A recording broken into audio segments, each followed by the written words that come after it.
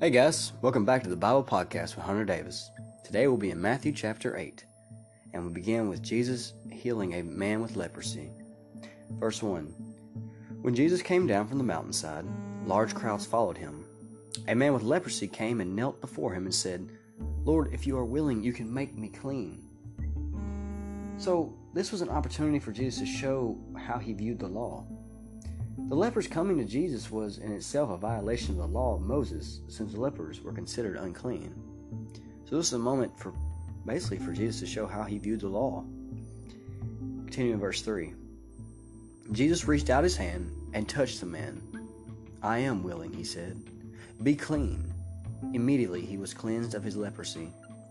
Then Jesus said to him, "See that you don't tell anyone, but go show yourself to the priest and offer the gift Moses commanded as a testimony to them." So this is a really touching moment, because Jesus reached out and touched the leper, healing him immediately. Because the law forbade touching a leper, this gesture proved at least as shocking as the leper's original approach and request.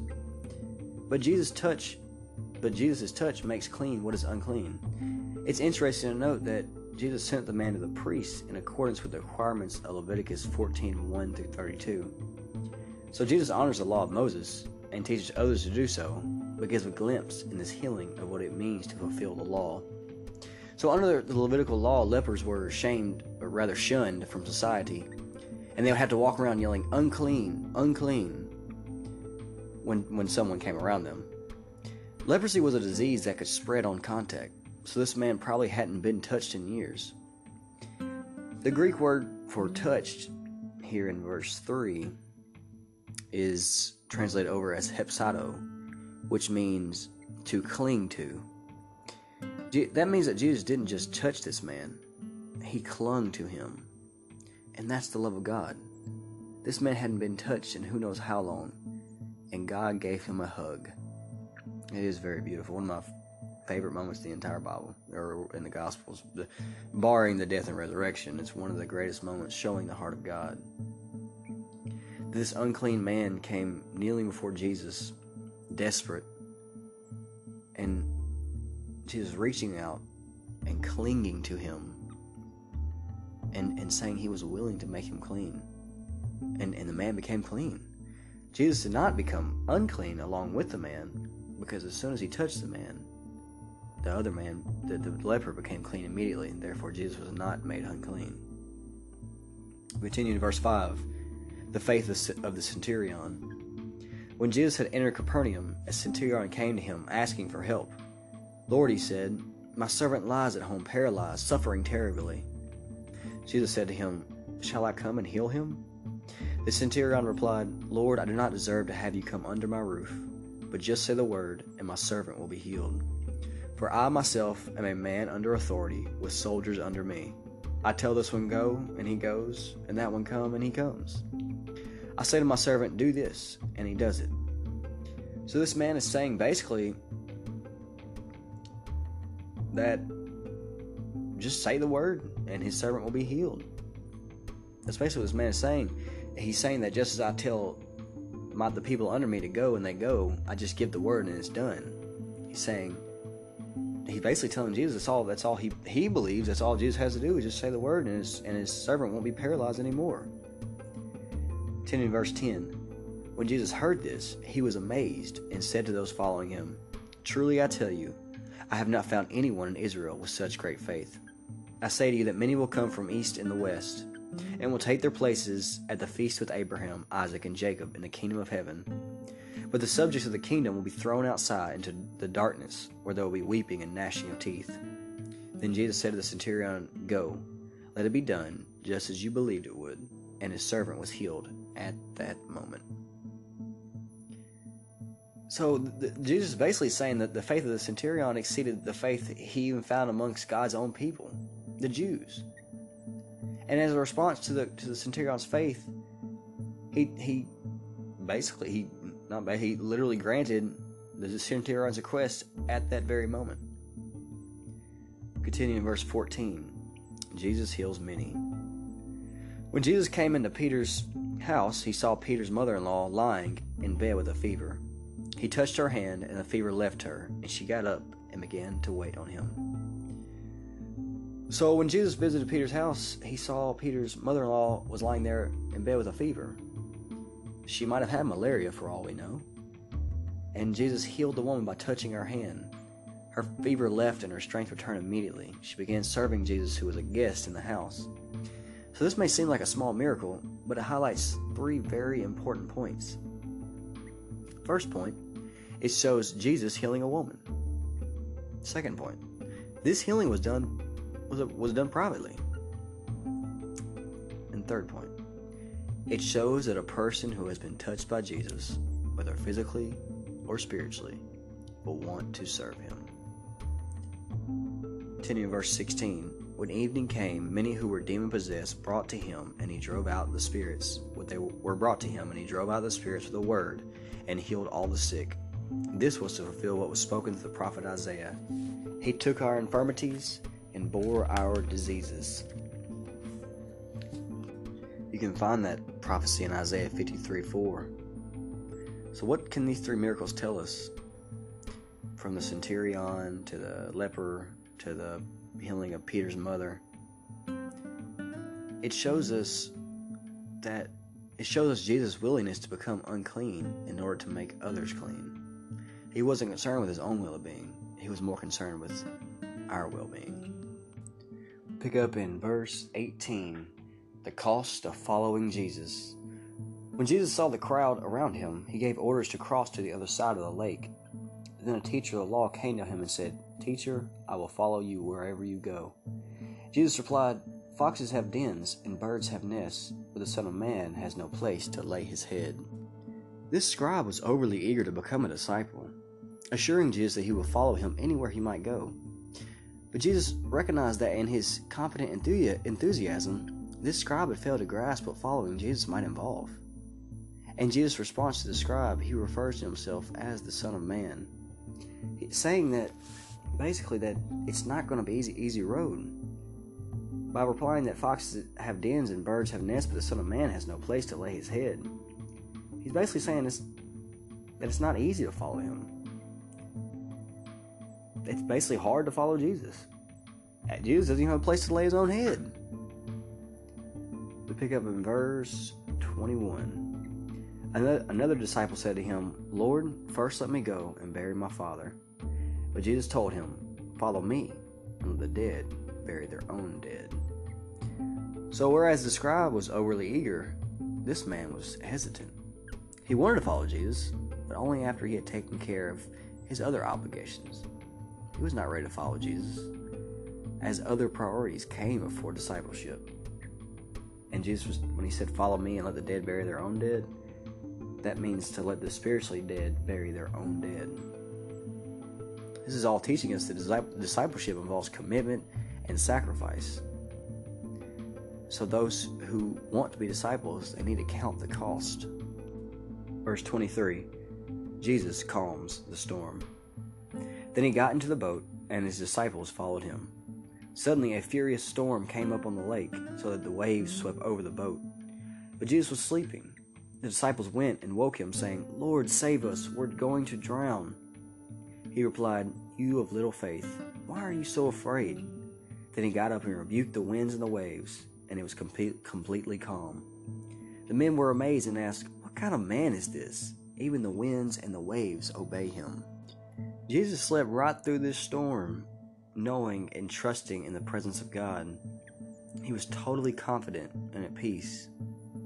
You know, it's crazy to me that the disciples were on board with a man who had done many, many miracles. You would think that they would be calm during this storm also. Maybe I wouldn't have been that way. Maybe I would have. I don't know. But I've always wondered that. Why weren't the disciples confident knowing that this man Jesus, doing all these amazing things that he had been doing up to this point, they were afraid of a little storm? So Jesus calms this storm, and it demonstrates his power over the destructive forces of nature, which were under the devil's sway. Such a person as that is worthy of worship. Verse 28, Jesus restores 2 demon-possessed men. When he arrived at the other side in the region of the Gadarenes, 2 demon-possessed men coming from the tombs met him. They were so violent that no one could pass that way. "What do you want with us, Son of God?" they shouted. "Have you come here to torture us before the appointed time?" Some distance from them a large herd of pigs was feeding. The demons begged Jesus, "If you drive us out, send us into the herd of pigs." He said to them, "Go." So they came out and went into the pigs, and the whole herd rushed down the steep bank into the lake and died in the water.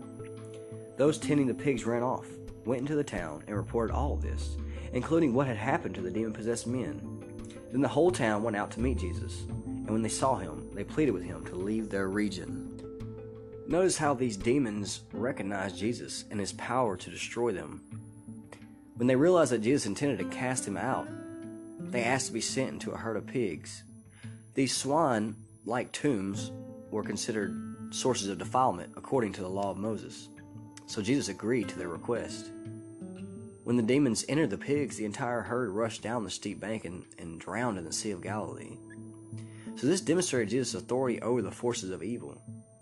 And these town people were more concerned with their financial loss through the pigs than about the miracle displayed in the demon-possessed men. That you'll experience that in life. Some people are more concerned with material gain than seeing miracles done, seeing people restored. They'd rather people be destroyed and them gain money than someone to be restored and them lose money. So we learn a lot from this chapter, actually. I mean, right here we learn that Jesus has authority over the powers of evil. I mean, yeah, and he lives in us, so we have that too. We have authority over the powers of evil. Let's go back to the beginning. Jesus healing a man with leprosy. Jesus was more than willing to become unclean to heal this man. He stepped down and gave this man a hug and healed him immediately because he was willing. God is always willing. You come to him and say, "Lord, make me clean. Please make me clean, Lord." Remember that he is always willing. He told the centurion, "I am willing. Be clean." And immediately the leper was cleansed. And you too cry out to God, and you will be immediately cleansed. For whom the Son sets free is free indeed. We learn from the faith of the centurion that when we ask things from God, that we just should believe. Just have faith. Know that it will come to pass. Ask and it will be given to you. Seek and you will find. Knock and the door will be opened to you.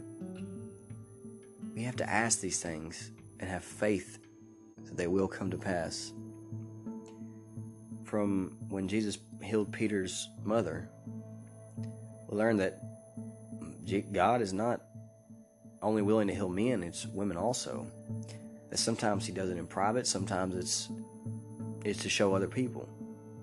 But we learn that anyone that comes in contact with God, who is touched by him, healed by him, whether spiritually or physically, that they are willing to serve God at that point.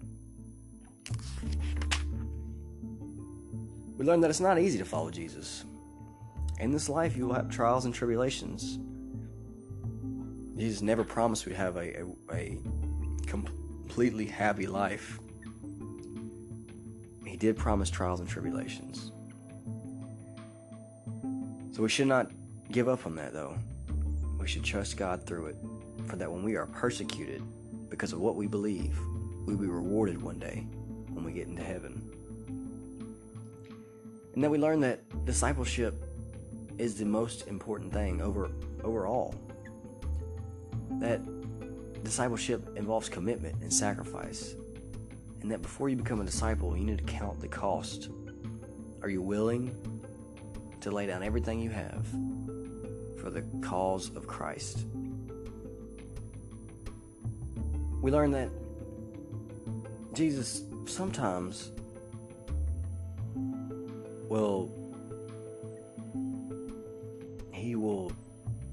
He wants us to rest peacefully through our storms, knowing that God is there with us. To have faith that through this storm, it is okay. And that Jesus has control over the elements of the air. We learn that sometimes in life, people don't care about someone getting better. They only care about their personal gain. We learn that Jesus has control over the demonic forces. And like I said a while ago, if Christ is in us, then we also have control over demonic forces and the elements of the air. All we need is a little faith, because faith the size of a mustard seed can move a whole mountain. Well, guys, I hope y'all got a lot out of that. We'll pick back up on Monday in chapter 9, and I hope you guys enjoy your weekend. Good night.